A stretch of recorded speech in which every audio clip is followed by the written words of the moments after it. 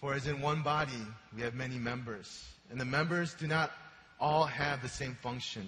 So we, though many, are one body in Christ, and individually members of one another. Father, we just thank you for that reminder through your word that we are indeed a community, but more than that, we are a body and a family. And we pray that, especially as we are living in difficult times, where we see and hear about divisions, people facing against each other with different races, threats of war, and especially the temptation to compromise or to be apathetic. I pray that we will not give in to those temptations, but rather that we would be people who will be moved by God. I pray that we will not be moved by fear, but rather that we would want to see changes being made in us and around us.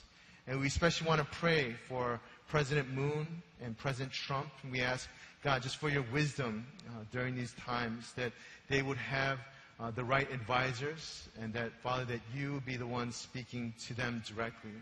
And we thank you for this body of Christ, which is our faith community. And we pray that each and every one of us, Lord, here would find our purpose of why you brought us to Korea and why you brought us here at OEM. And as we look to you and to your word, may we be gracefully broken in our pride and our view of church. May we live to build your name more than our own. So we pray all these things in the name of your magnificent Son, Jesus Christ. And all God's people said, amen. You know, I believe every one of us would love to be taken care of. We love to have people look after our needs and make sure that we have everything that we want so that we would be comfortable. I remember reading an article in the sports section about a coach who was coaching the men's basketball team in the University of Utah, and it's a Division I school. And what was fascinating was that this man was single, and he was like in his late 50s. And, you know, he wasn't living at home. He didn't have a house. He wasn't living with his parents. But he chose to live in a hotel. It's really fascinating. Even though he makes a ton of money, he makes probably 6 figures in US dollars, not in Korean. And that's a lot of money in America. You can buy like a mansion, but he chose to live in this dinky little hotel room every single day. And, you know, the bill would pile up. They asked him, like, why do you choose to live there? And he answered, it's because of all the convenience. You know, every day he would have a person come in, vacuum, make his bed, tidy up everything so that it would look nice. And whenever he was hungry, he could just simply pick up the phone and call and order whatever he wanted, and room service would be delivered very quickly.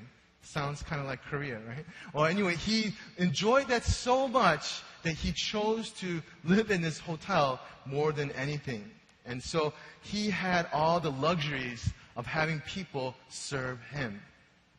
You know, in Korea, I found out that the birthing tradition has changed a lot in the recent years. You know, it was common and natural for new moms to go straight home from the hospital. You know, after you deliver your child, you know, you take it home and you take care of your child. And I mean, where else would you go, right? But nowadays, new moms seem to make a 2 to 3 week long stop at one of the country's growing number of postpartum care centers. And it's basically you check into this maternity hotel, and after getting discharged from the hospital, and you stay there for several weeks. And I heard several maternity hotels, they provide 6 gourmet meals and snacks a day. They also give European face massages. I don't know what that means. They also give you body massages that promise to shed baby weight. You get yoga lessons and various classes to help train moms learn how to bathe and feed their newborns. And so people say it's an unforgettable experience, and I believe it. And, you know, my wife would love to have this kind of experience when she gave birth to our 4 kids. I'm sure every mom would love that, because you get to have the kind of service where you get treated 24 hours a day from head to toe. But Christ gives us a different perspective on what it takes to be great in the kingdom of God. D.L. Moody once said, "The measure of a man is not how many servants he has, but how many men he serves." The measure of a man is not how many servants he has, but how many men he serves. And so we're going to take a look at the ultimate servant on this earth, Jesus Christ. And so the title of today's passage is Dying to Serve. And it's one of those titles that was like epiphany. I was like, wow, this title fits perfectly. And I was really actually proud of myself. I try to be humble. But it's actually a double entendre. So if you English majors, it's a double meaning. And so meaning dying to serve, meaning eager to serve, but also dying in the sense you become selfless and you learn to give yourself in terms of being a servant. And so let's take a look at today's passage in Mark chapter 10, verse 35 to 45. Mark 10, 35 to 45. And I'll read that for us. "And James and John, the sons of Zebedee, came up to him and said to him, 'Teacher, we want you to do for us whatever we ask of you.' And he said to them, 'What do you want me to do for you?'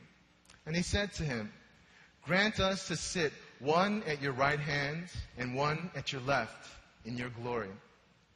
Jesus said to them, 'You do not know what you are asking.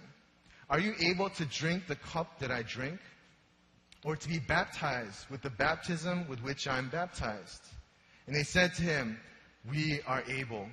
And Jesus said to them, 'The cup that I drink, you will drink. And with the baptism with which I am baptized, you will be baptized. But to sit at my right hand or at my left is not mine to grant, but is for those for whom it has been prepared.'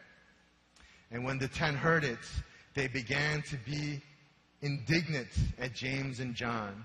And Jesus called them to him and said to them, 'You know that those who are considered rulers of the Gentiles lord it over them, and their great ones exercise authority over them. But it shall not be so among you. But whoever would be great among you must be your servant. And whoever would be first among you must be slave of all.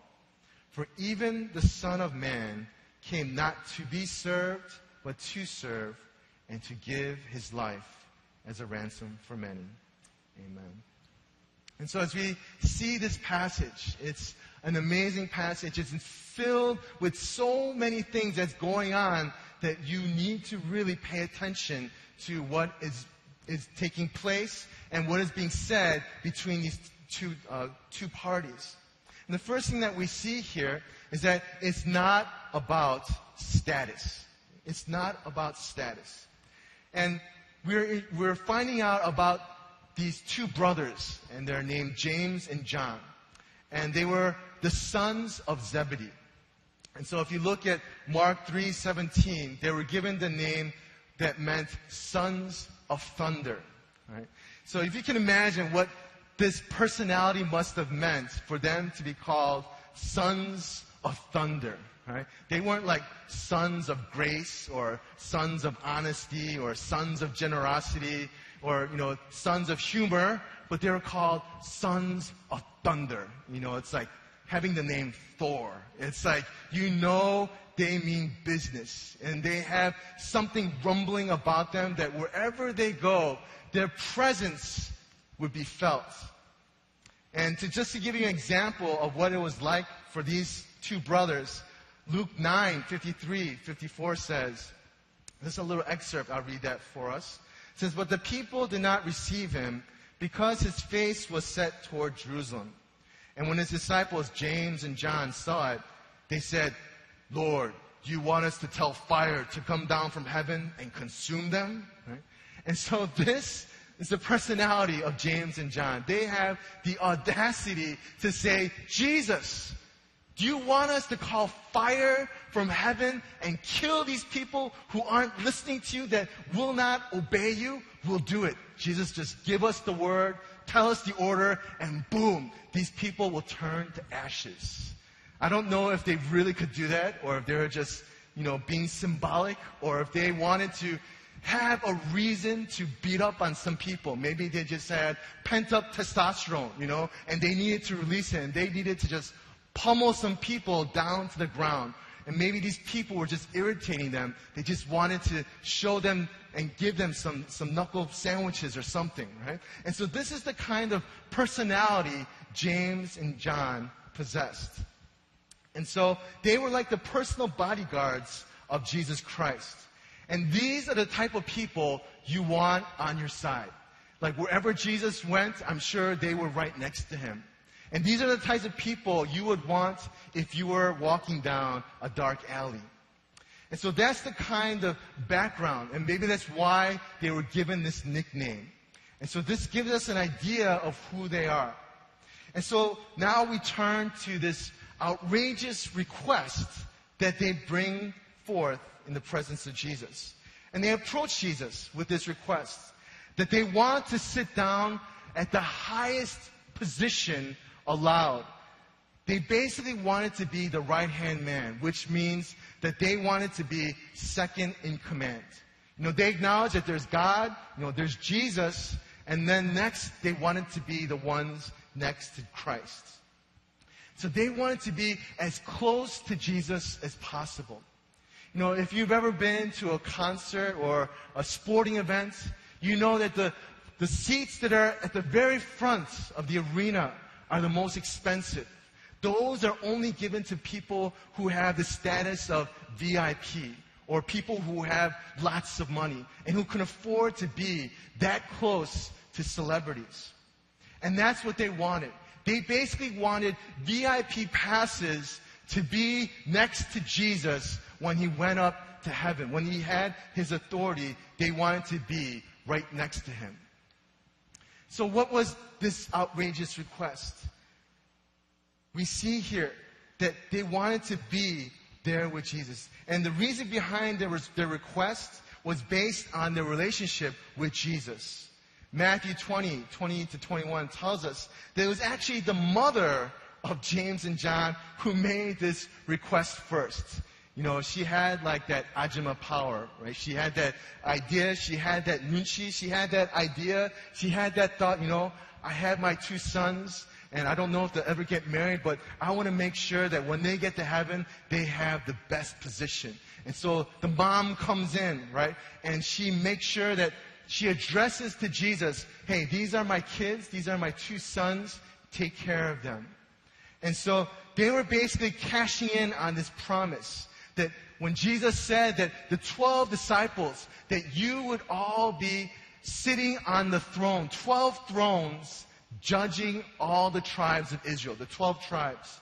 And so they get their own custom seats, right? And so they're like, wow, how cool is that? I get to judge one of the tribes of Israel that's only given to 12 people. Well, it's very interesting, the timing of this request.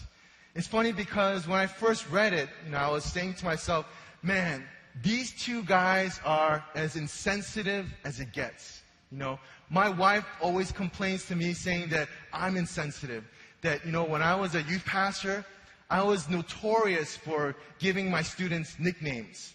And some of them were not very kind, And so my wife was like, why would you do that to them? And I was like, because they feel like they're part of this group and they love having nicknames. But she's like, no, these kids are young and you could be scarring them. You could be, giving them nightmares because of what you did. And there are some girls that I made cry. She's like, you are so insensitive. And I believe that these guys made me look like a saint. Right? These guys were more insensitive than I could ever be. Why?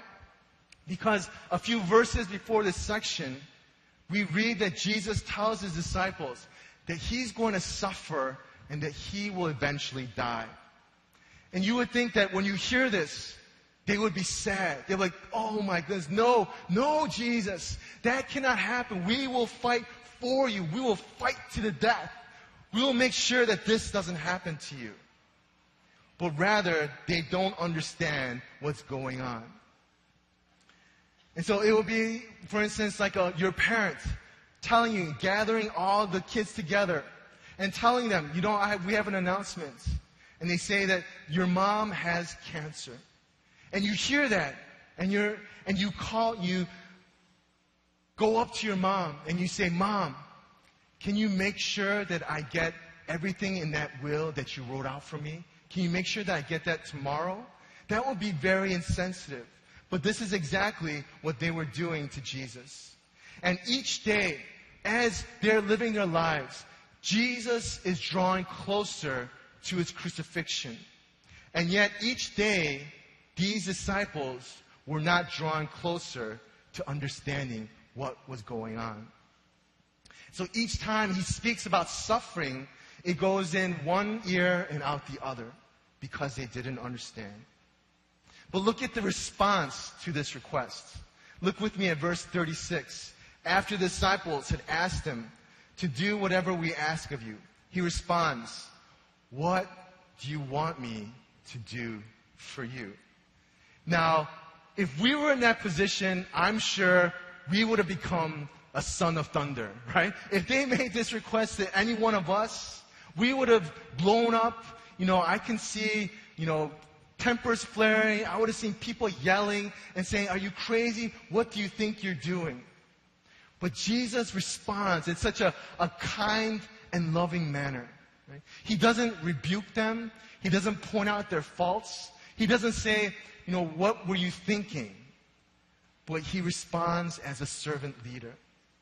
If you look at the end of this chapter, when Christ encounters the blind man named Bartimaeus, who cries out to Jesus, who wants to see so badly, the response from Jesus is the same. What do you want me to do for you? The focus of Jesus was on serving people. Wherever he went, no matter how he was being treated, he was a servant to the very end. And that is something that we should take away from this passage. But the second thing that we see here is that it's about sacrifice. And this is an idea that Jesus is trying to hammer home in the minds of these servants, of these disciples. And what does this sacrifice look like? We see in the question that Jesus asked them if they can drink the cup that he drinks or to be baptized with the baptism with which he will be baptized. Now, at face value, you might be thinking, that's no big deal. I can drink out of that cup. I've been baptized. That's not a big deal. But what he's referring to are metaphors. The cup was a metaphor for suffering. And so in the Old Testament, a cup usually symbolizes something that was assigned by God. And so God made this personal to whoever he's giving it to. He's saying, this cup is for you. And so sometimes it can signify joy and prosperity, but more frequently it signifies God's judgment and wrath. And so when he says that Jesus will drink this cup, he's basically saying that the wrath of God on human sin will be taken in by Jesus as he drinks it. Right? So that's what he's trying to say. That when you drink that cup, you're incurring all the wrath that's happening and taking place. And the baptism here is a metaphor for being plunged into hardship. So if you ever witnessed a baptism that's a full immersion, if you ever been to one of our retreats where we had those baptism in a pool or in a pond, you know that when they get dunked in, every part of them gets wet. You get drenched. There's nothing that's dry about you when you get full immersion baptism. Right? And that's what he's saying, is that when you get baptized into this, the hardships, the sufferings, everything will take over in your body. And he asks, are you willing to share in this fate and be doused with the waters of hardships and trials? I'm not sure how James and John interpreted the answer, but I'm pretty sure this was not the answer they were anticipating. They were hoping for Jesus to affirm their positions and guarantee and say, yes, you will have the title, you will have the honor, you will have all the prestige when you get to heaven. But instead, Jesus tells them that they need to sacrifice it all and expect to suffer. The disciples were expecting to receive honor and wealth, but instead, Jesus tells them that He does not have the authority to give them that kind of position. Only the Father can do that. All that they can do is sacrifice for Jesus and follow Him. Jesus is saying that if you want to gain position in the kingdom of God, you don't just go out and grab it. He says you need to sacrifice it through suffering and in death. One practical way of approaching this is changing the way we think. A lot of times we wake up and whatever we do, we have this mentality of thinking, what can I get? Isn't that true? When you go to get your food, when you go to McDonald's, you go to a restaurant, you think, what can I get? When you search for a job, when you think about which job is best for you, you think to yourself, what can I get that will benefit me most? Sometimes when you ask people for favors, you think to yourself, what can I get out of this person? Maybe some of you coming to church today, you're thinking, what can I get out of today's sermon? But I believe that's false. Instead, our mentality should be, how can I give? How about thinking about that for a morning? When you wake up, ask God and say, how can I give today? What's something that I can give to God that I can show that I'm serving Him? And I'm not asking for you to tithe more than 10%. That's not what it's all about. But I'm talking about what things you can sacrifice. What does it cost you to be here today? What did you sacrifice to be a part of this ministry?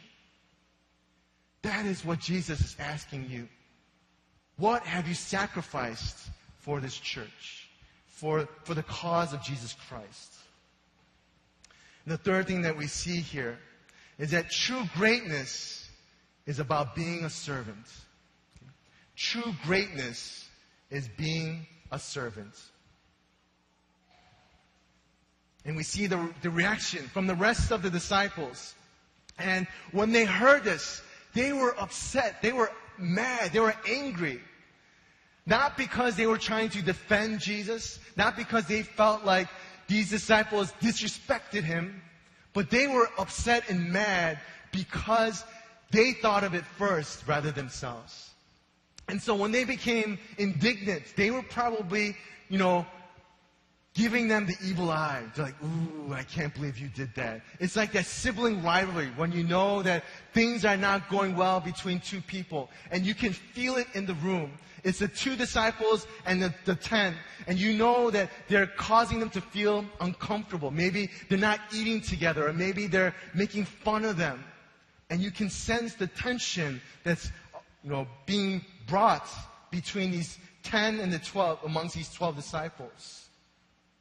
And so Jesus, like a loving parent, He gathers them together and He addresses this issue.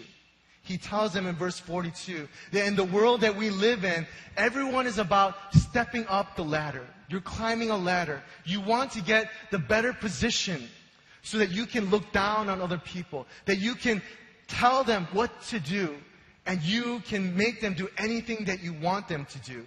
And that's what the world teaches.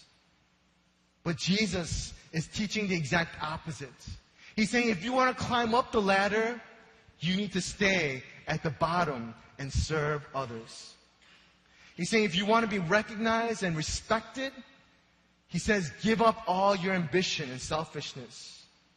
You need to live out your life by serving others and being a slave to them. If you're looking for respect, learn to serve. People want to be recognized for the things that they do. Some people, they want that pat on their back, or they want those words of affirmation, or people just to say thank you, or you did a good job. But it's a problem when getting approval becomes their motivation for serving. Yes, we should recognize, yes, we should encourage them, but do not rely on the words and approval of other people. We need people in the church who could care less if they ever get recognized, as long as God's work is being accomplished. How many of us are seeking the approval of God? Too many of us are seeking the approval from man, but that's not the answer. We need to seek the approval of God. We need people who will be willing to become slaves so that others will get served. Now look with me at verse 45. And let's read it in one voice. Verse 45. Ready, go. For even the Son of Man came not to be served, but to serve, and to give his life as a ransom for many. If you have your Bibles, your Bible app, highlight this. Underline it. Write it down. Put it on your mirror. Put it on your refrigerator. Put it on your door. Let this be a reminder. Every time I read this verse, I'm so humbled that how can Jesus live out these words? How is it that the Son of Man can do such a thing when he didn't have to? It starts off with, for even.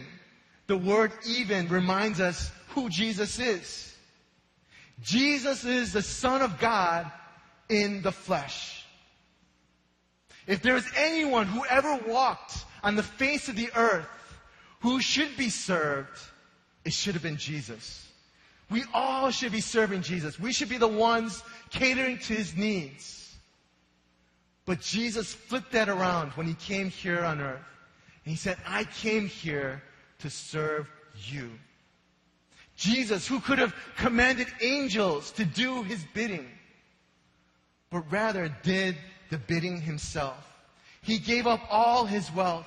He gave up his reputation. He gave up his powers to serve others. Christ paid the price for us. You see, we are all prisoners to sin.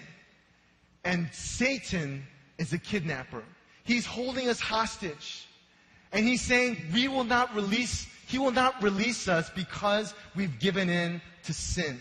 And so if you ever see a movie where there's kidnappers, and you know that there's always usually a ransom that's involved. The kidnapper would usually ask for money or something valuable in exchange for this life. And that is what's going on here. Satan would not give us up for free. He's saying, if you want these people, God, you have to pay the price. You know the rules, God. There's no way I'll just hand over these people to you. There needs to be a price that has to be paid. And so God allowed his Son, his only Son, to suffer the shame, the pain, the humiliation, and the agony of the cross for all sinners. He endured the wrath of God on our behalf. If you remember the movie or the book, The Lion, the Witch, and the Wardrobe, it was written by C.S. Lewis. It's an all-time classic. And in that book, there's one of the brothers. His name is Edmund. And he is seduced by the White Witch. Right? And what was he seduced with?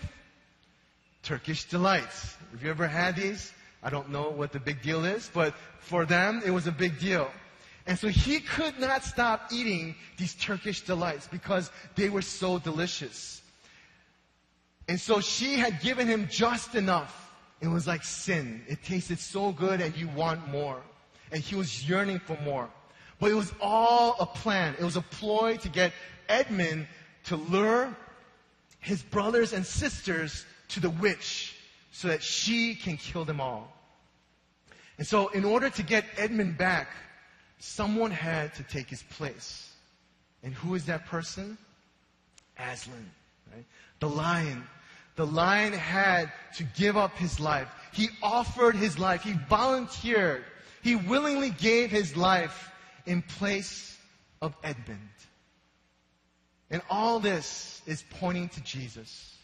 Right? This is an allegory pointing to what Christ had paid for us. All of us are like Edmund, and Aslan is Jesus. And Jesus died for all of us.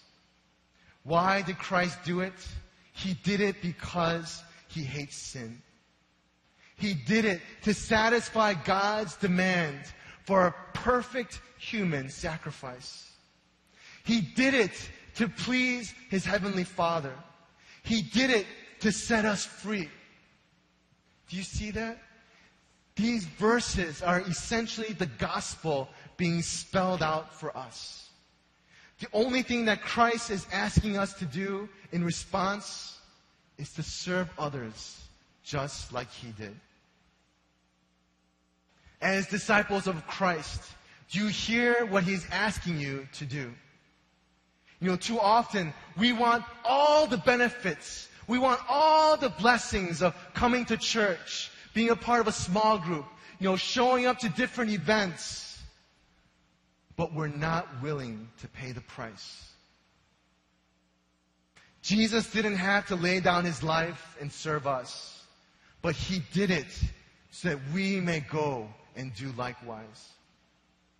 You know what's interesting? At the end of the chapter, Jesus encounters this blind man, like I mentioned before, named Bartimaeus, who asks for faith, in contrast to James and John, who asked for fame.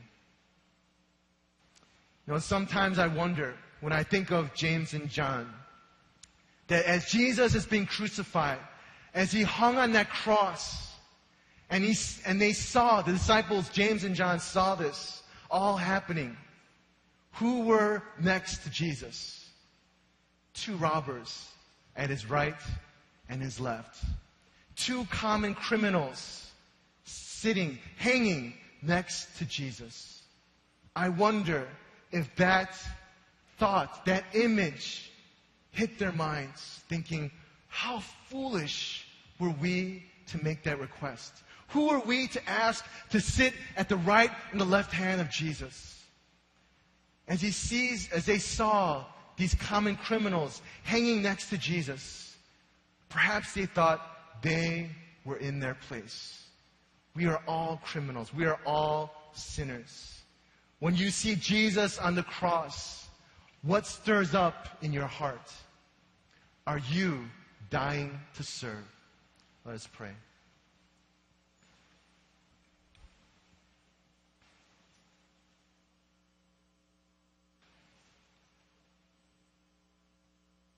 You know, when you look at your family, everybody has a role. Each person has a responsibility in order for things to run smoothly and for you to enjoy your life. When you look at this church, do you see it as your family? If so, why is there such a huge imbalance of people who are helping out? It should be everyone's responsibility to serve the church, to serve others, not just the staff and the leaders. And I'm not saying this to be a guilt trip, but simply what the Word of God is saying. What will your response be? Today you will have an opportunity to respond to this call, to serve the church, to love the church, to be like Christ by getting involved. Stop by the ministry fair and see what needs are required here at OAM. So can we do that? Can we prayerfully consider how we can serve and love the church? Let's stop thinking just about ourselves. Think about, what can I get? What's in it for me? But think, how can I give today? Let there be a paradigm shift in how we think, in how we pray, and how we come to church. Are we dying to give? Are we eager to serve? Are we willing to die to ourselves, just as Jesus did on that cross? That was his message for us. Let's come to him in prayer together.